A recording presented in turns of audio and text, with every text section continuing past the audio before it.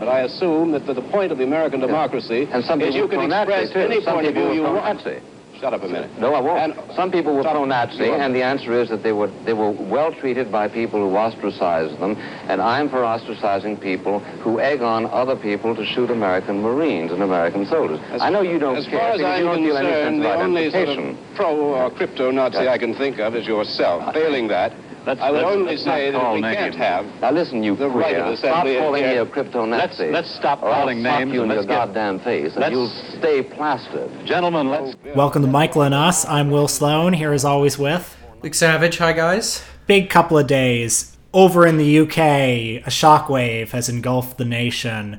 As you know, the United Kingdom is held on to continental Europe by a series of hooks, and they were going to unhook the country and let it drift off into the sea.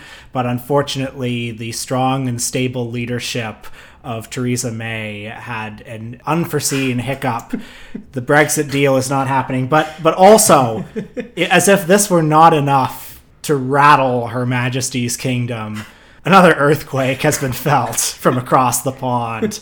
While the nation is in turmoil, beloved conservative columnist Peter Hitchens, brother of the late Christopher, has been engaged in a feud with one of the two co-hosts of the Michael and Us podcast. Can you guess which one? Yes, it was our own Luke Savage. Luke, how did this feud, which has been raging all day with Peter Hitchens, start? So last night I was just kind of thinking about conservatism for some reason. It might have come because I was watching William F. Buckley and Gore Vidal debate each other, but it's been a persistent frustration of mine that I don't think that on the right there are very many good faith attempts to understand the left. And there's a response that you get anytime you make a claim like that, which is, well, people on the left caricature the right as well, etc., etc. And I think that's true to a certain extent. But I mean, what I'm really looking for is, where is Corey Robin's The Reactionary Mind, but by a right-wing intellectual about the left? You know, Corey Robin has immersed himself in hundreds of years of conservative thinking from Edmund Burke through to Sarah Palin, and he's written a kind of grand thesis of conservatism, which really understands it, you know, as much as an impulse as an ideology. And whether you agree with him or not, it's a pretty sophisticated theory of conservatism and taxonomy of it. Are you familiar with the book How to Argue with a Liberal If You Must by Ann Coulter? Yeah, I guess maybe that is the analog.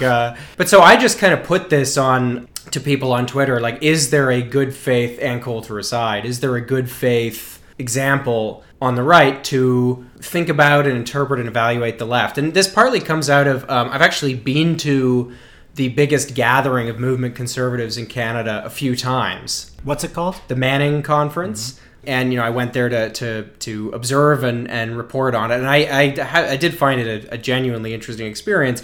But the first thing, I mean, I remember the first time I went, and the panel that I found myself at was this conservative filmmaker, American guy, basically talking about how Hollywood controls everything, and Hollywood is the left, and the left controls all the universities and the entire culture industry, etc., etc.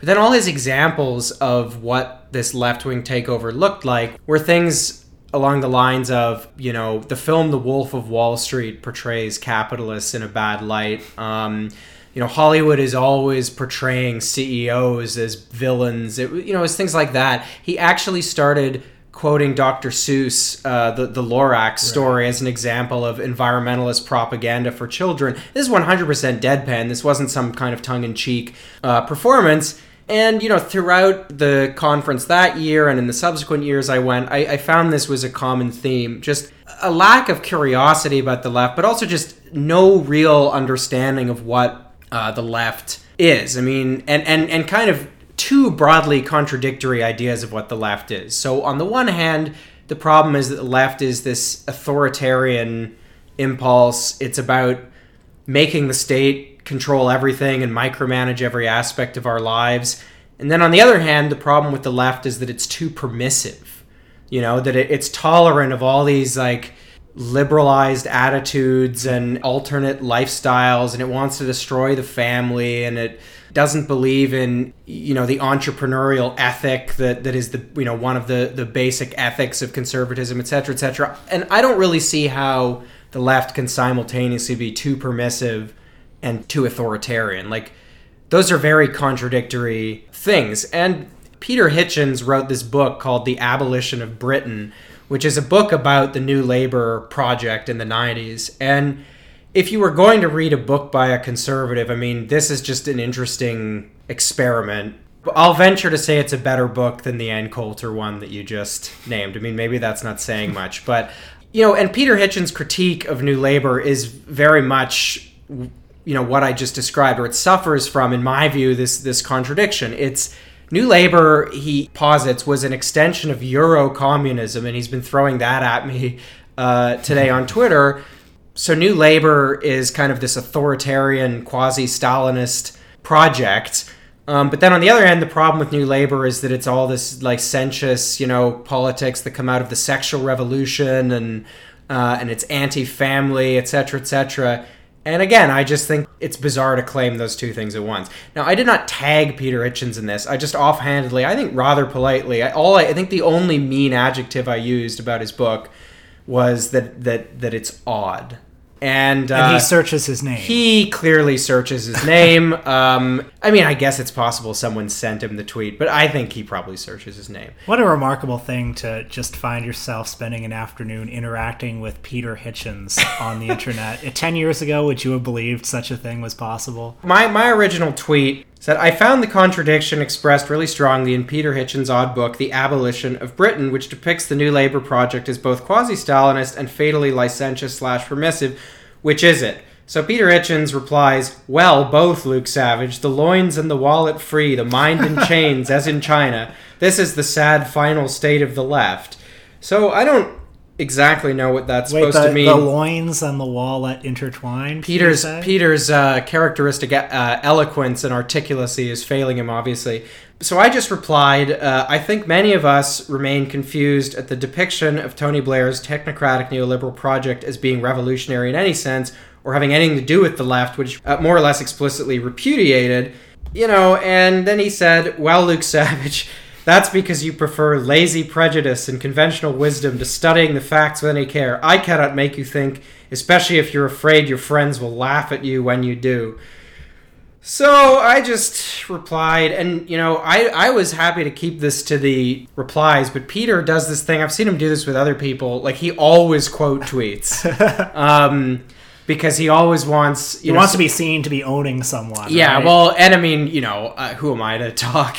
But I was like, all right, we're quote tweeting, let's do this. So I quote tweeted him, and I said, Blair explicitly repudiated the left, and his ascendancy actively marginalized left-wing voices, figures, and policies within the Labour Party, which is just a matter of objective historical fact. Blair and the Blairite project displaced the people like Tony Benn insofar as they had any power.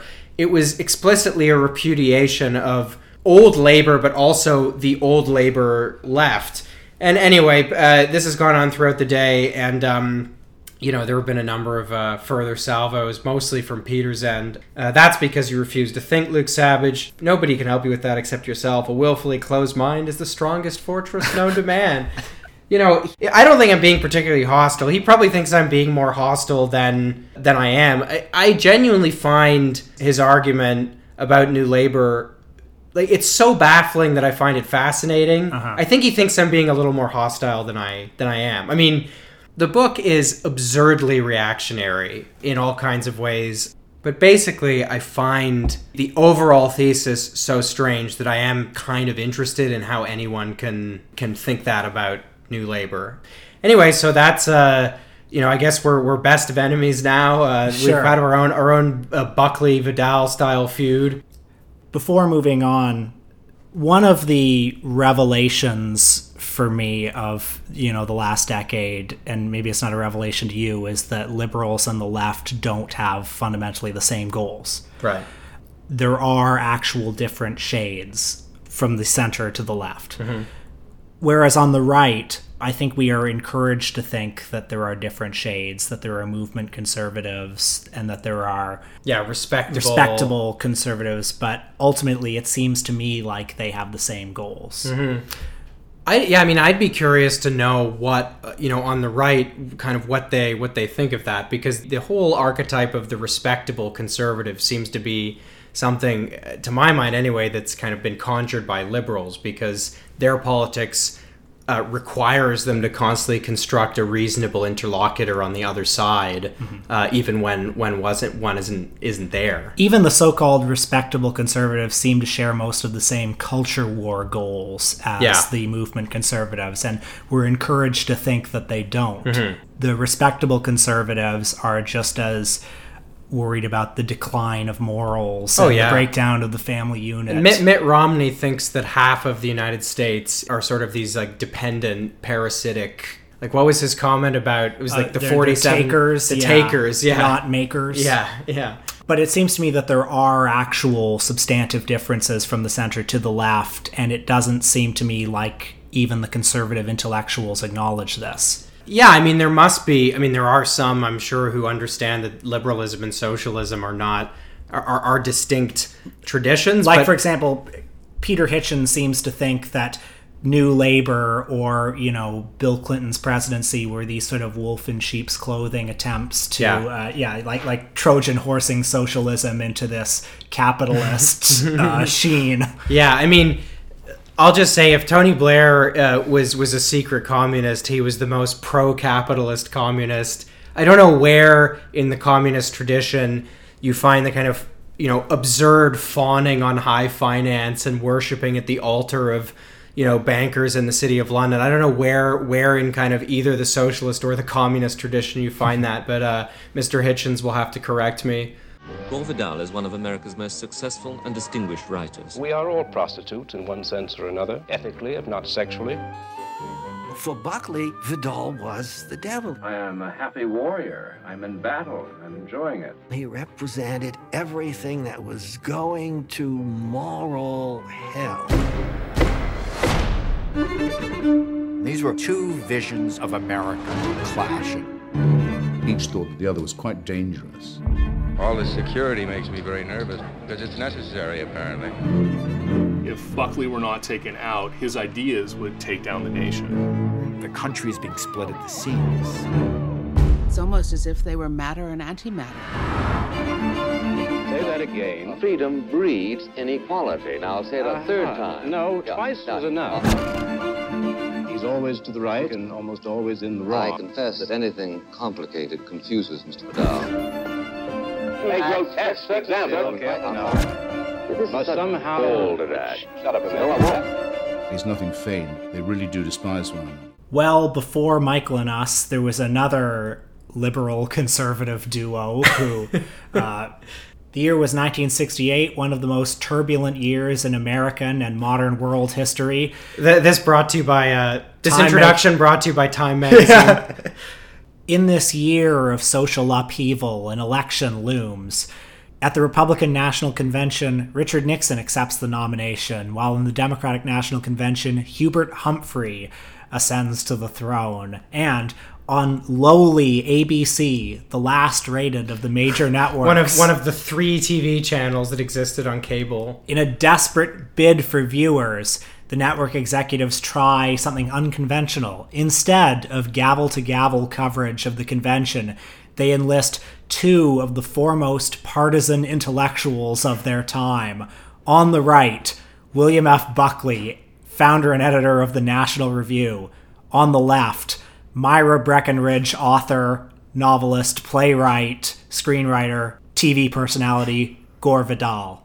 For 10 nights, these 2 intellectual heavyweights went mano a mano, tussling over the issues of the day, threatening to sock each other in the goddamn jaw.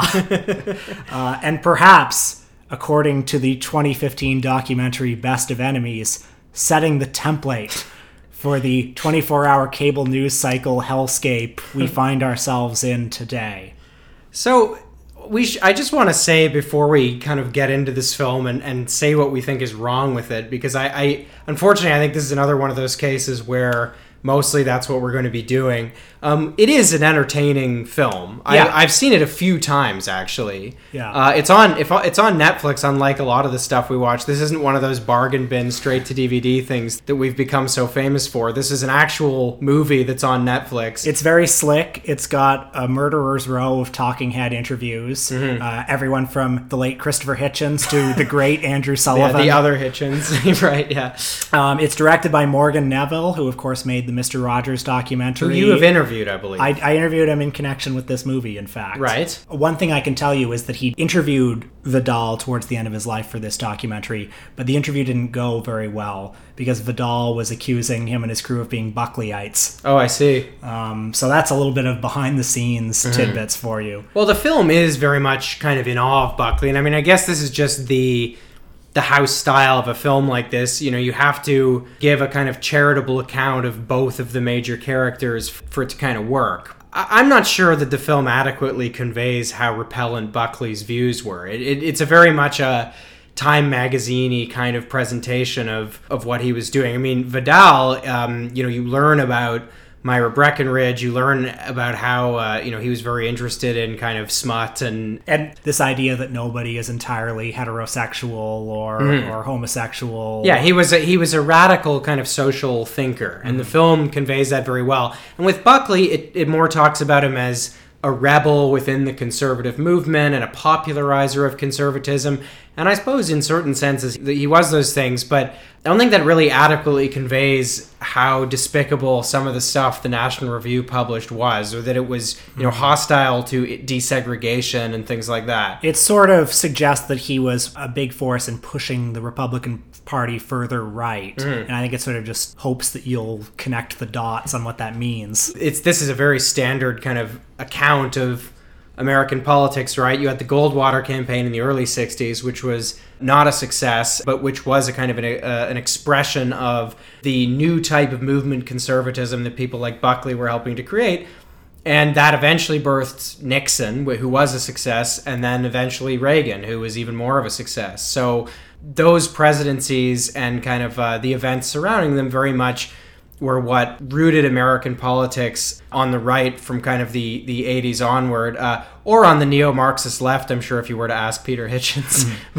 Now, the movie takes a somewhat ambivalent view of the Buckley-Vidal debates, suggesting that it was both this exciting moment when two heavyweight intellectuals got to spar on TV in this era of like the golden age of public intellectuals, while also suggesting that their debates led to a coarsening of the culture, the sort of thing that Jon Stewart was railing against when he was on that Tucker Carlson show, Crossfire, which what was Buckley's show, Firing Line. Yes. Which the movie I think depicts Firing Line very charitably.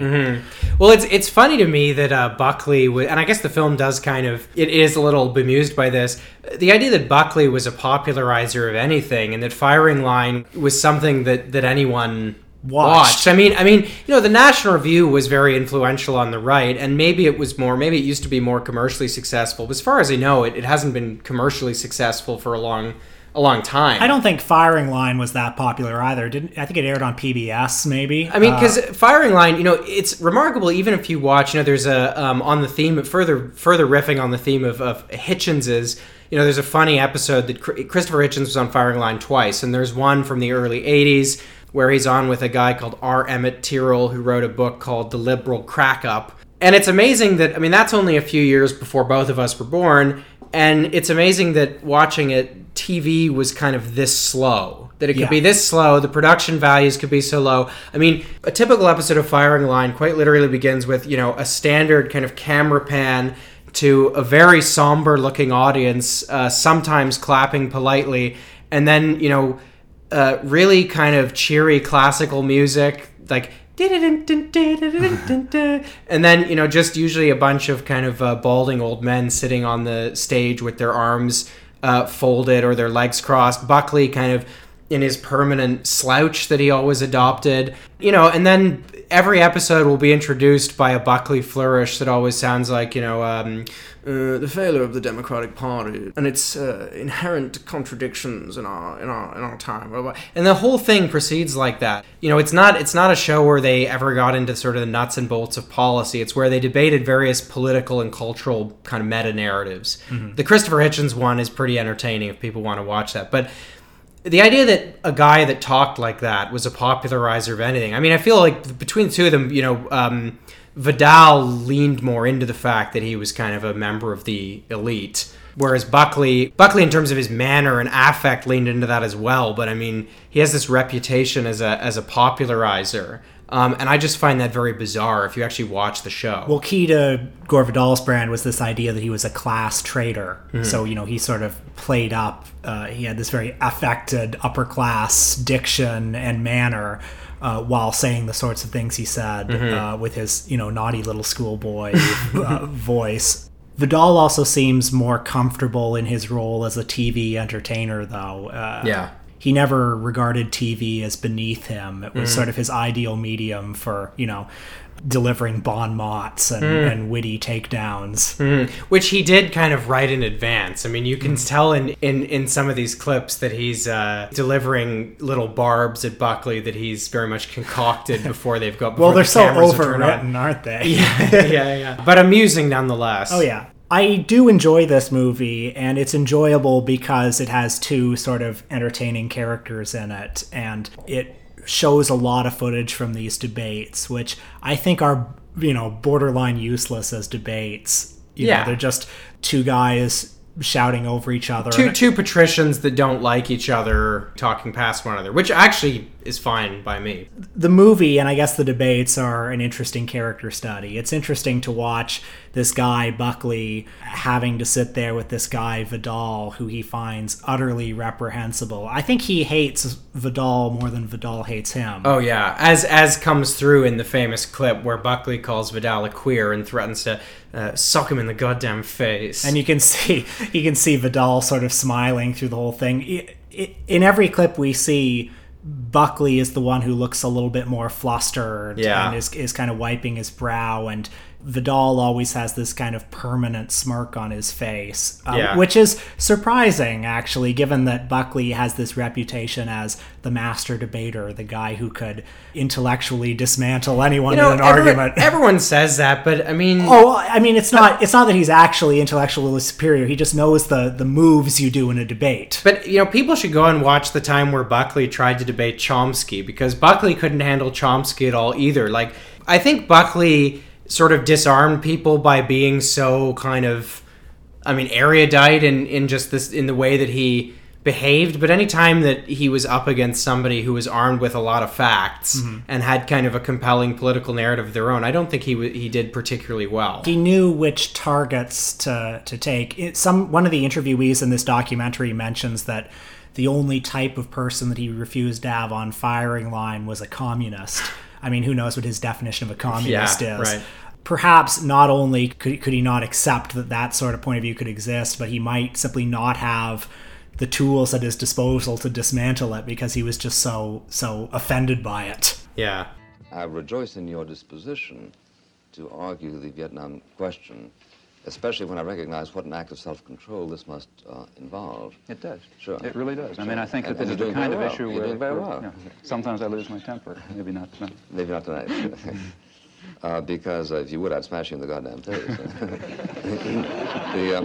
The thesis of the film, if there is one, and I guess you alluded to it earlier, is really that this was the beginning of the decline of the discourse. This was when a network like ABC could successfully get better ratings than the other networks by having a very rancorous debate during the national conventions, which 80% of the country were watching.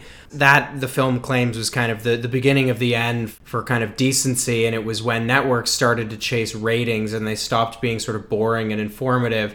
And I gotta say, I have a number of problems with this. The film only explicitly advances this in the final kind of 30 seconds, and then the credits start rolling, and this kind of sad music plays, and you see Buckley saying something like, "Unfortunately, there is often a distinction between what is highly illuminating and what is highly marketable, or something like that. And I mean, of course that's true, but I think to counterpose cable news as it is today with these Buckley-Vidal debates, I think there are a lot of problems with the comparison. I mean, for one thing, the people you tend to see on cable news are not public intellectuals, right? They are pundits, or they are professional political apparatchiks. And in fact, in some ways, those two roles are almost synonymous now for some people. Like, someone like James Carville is an apparatchik turned pundit. He's kind of a mixture of both. And, cable news isn't highly watchable. I mean, it's not as if it's extremely marketable. People hate it. I mean,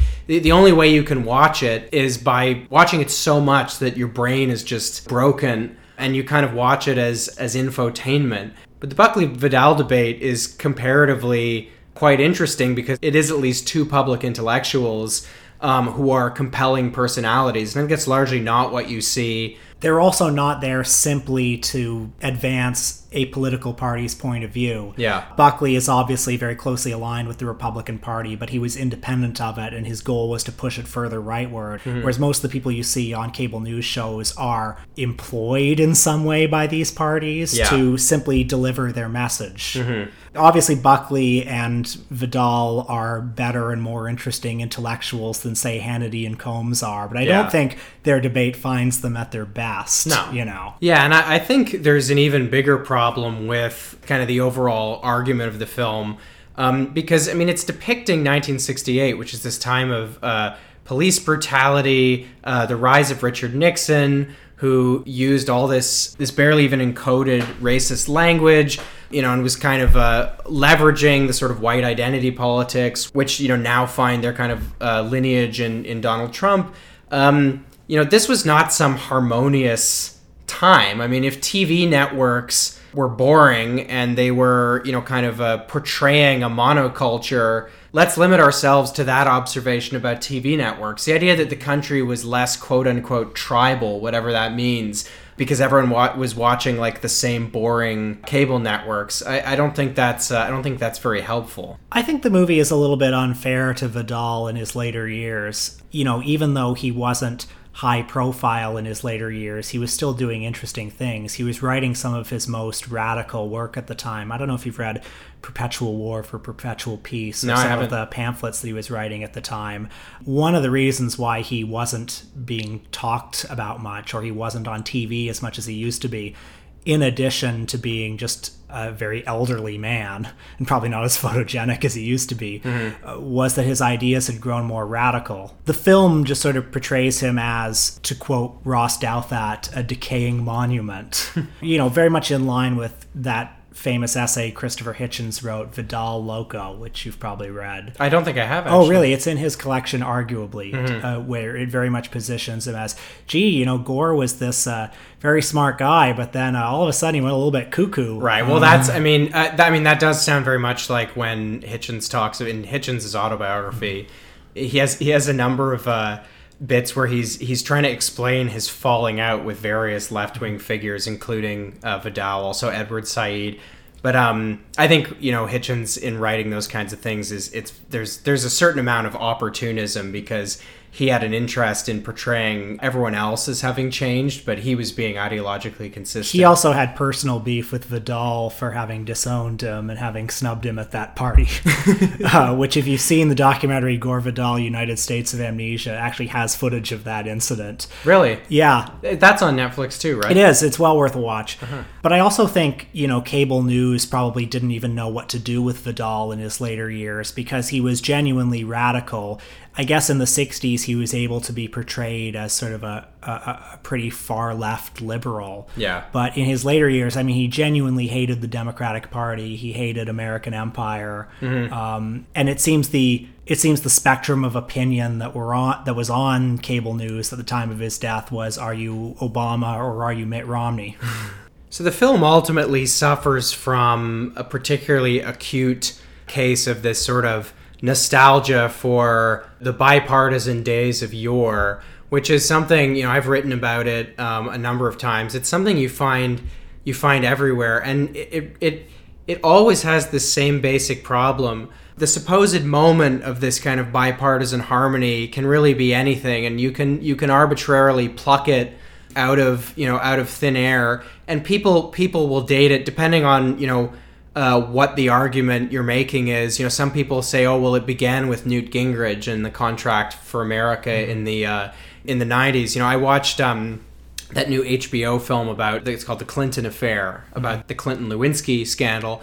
And that's very much the narrative it has. Newt Gingrich turned congressional politics into this bitter, always offensive, never kind of harmonious or cordial way of doing things. Personally, I think it was when that commie JFK won a debate just because he looked pretty on TV, unlike my man Nixon. But I mean, people probably have made that argument.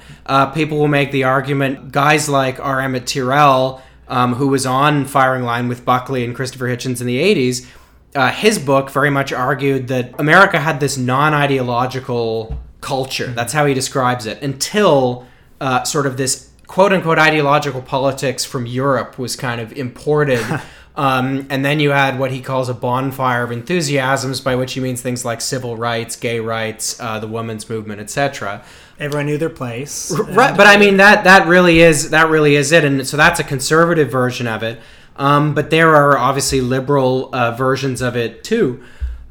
There are even some sort of more lefty-ish inflected versions of it, because there's a lot of romanticism for the post-war settlement, for the kinds of broadly Keynesian, broadly social democratic types of arrangements that existed in a lot of European countries, and I mean to a lesser extent in the United States, but post the New Deal. I think people are correct in their impulse, if you're coming from the left, to kind of prefer elements of that era to the politics we've had for the past few decades, which are much more anchored on the right.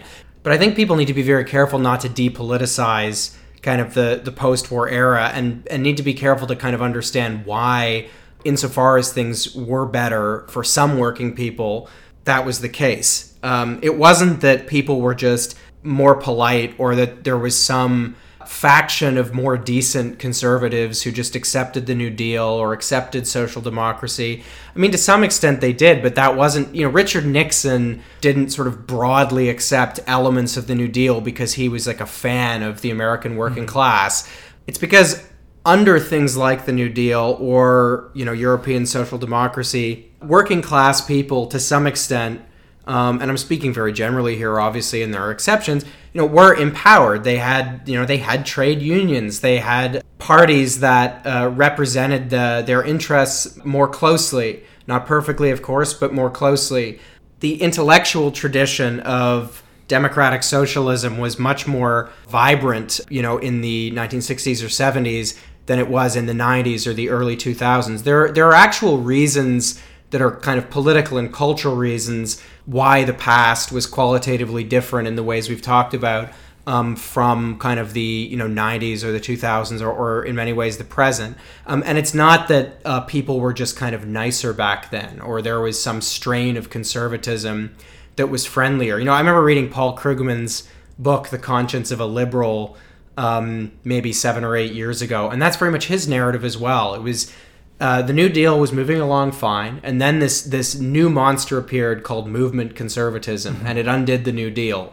And I mean, I suppose it's broadly true, but it's lacking in kind of the structural, political, and cultural reasons why this shift occurred. So that's why I'm very skeptical of anything that makes the kinds of arguments this film is making, which I think ultimately trade in kind of arbitrary nostalgia, which is not helpful for understanding the current moment or understanding the past. As I see it, the only person engaging in arbitrary nostalgia here is you, sir.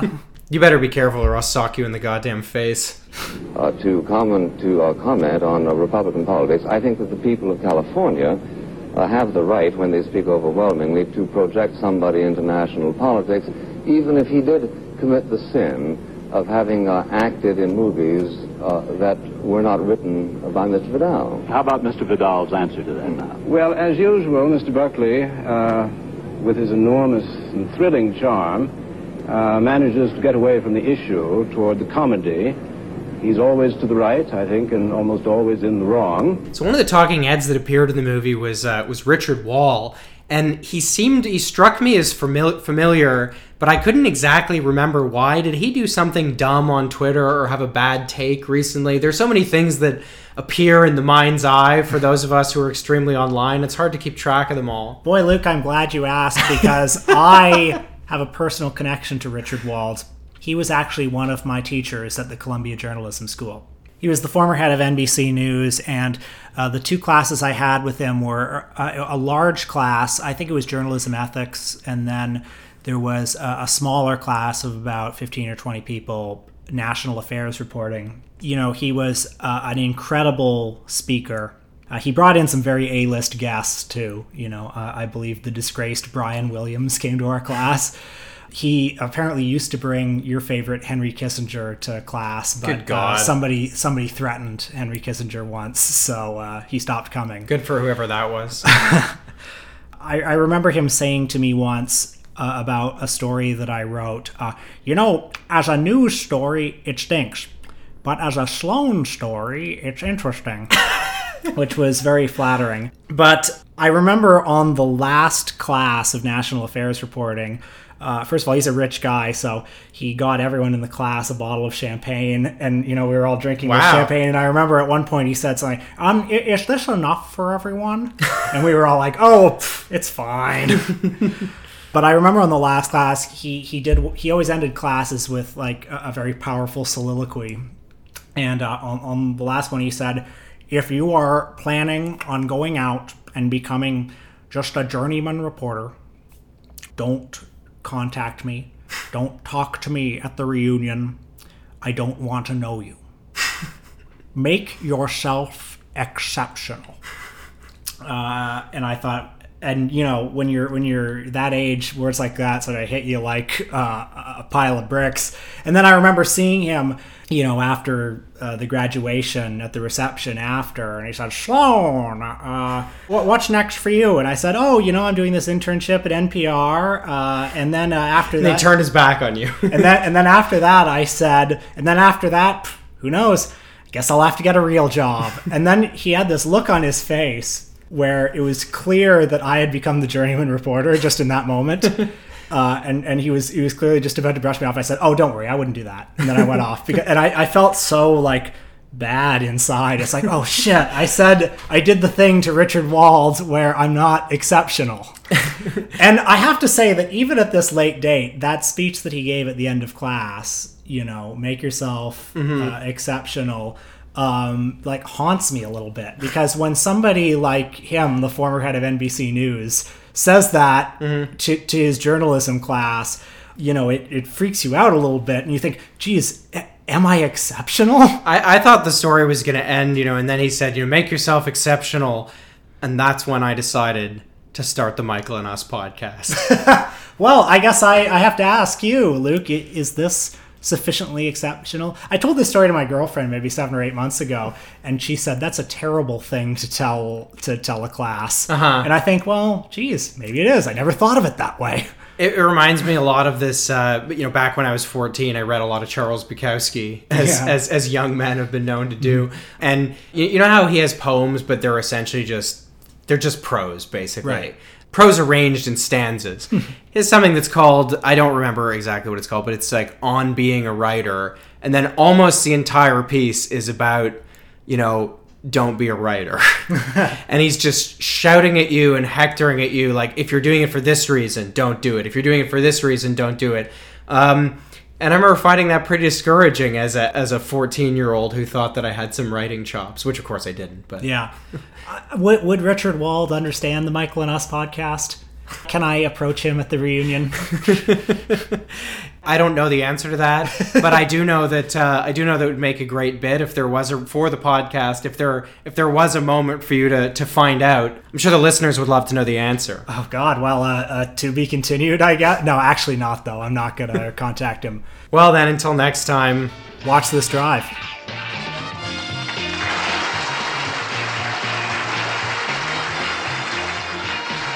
Baby, here I am. I'm a girl on the scene.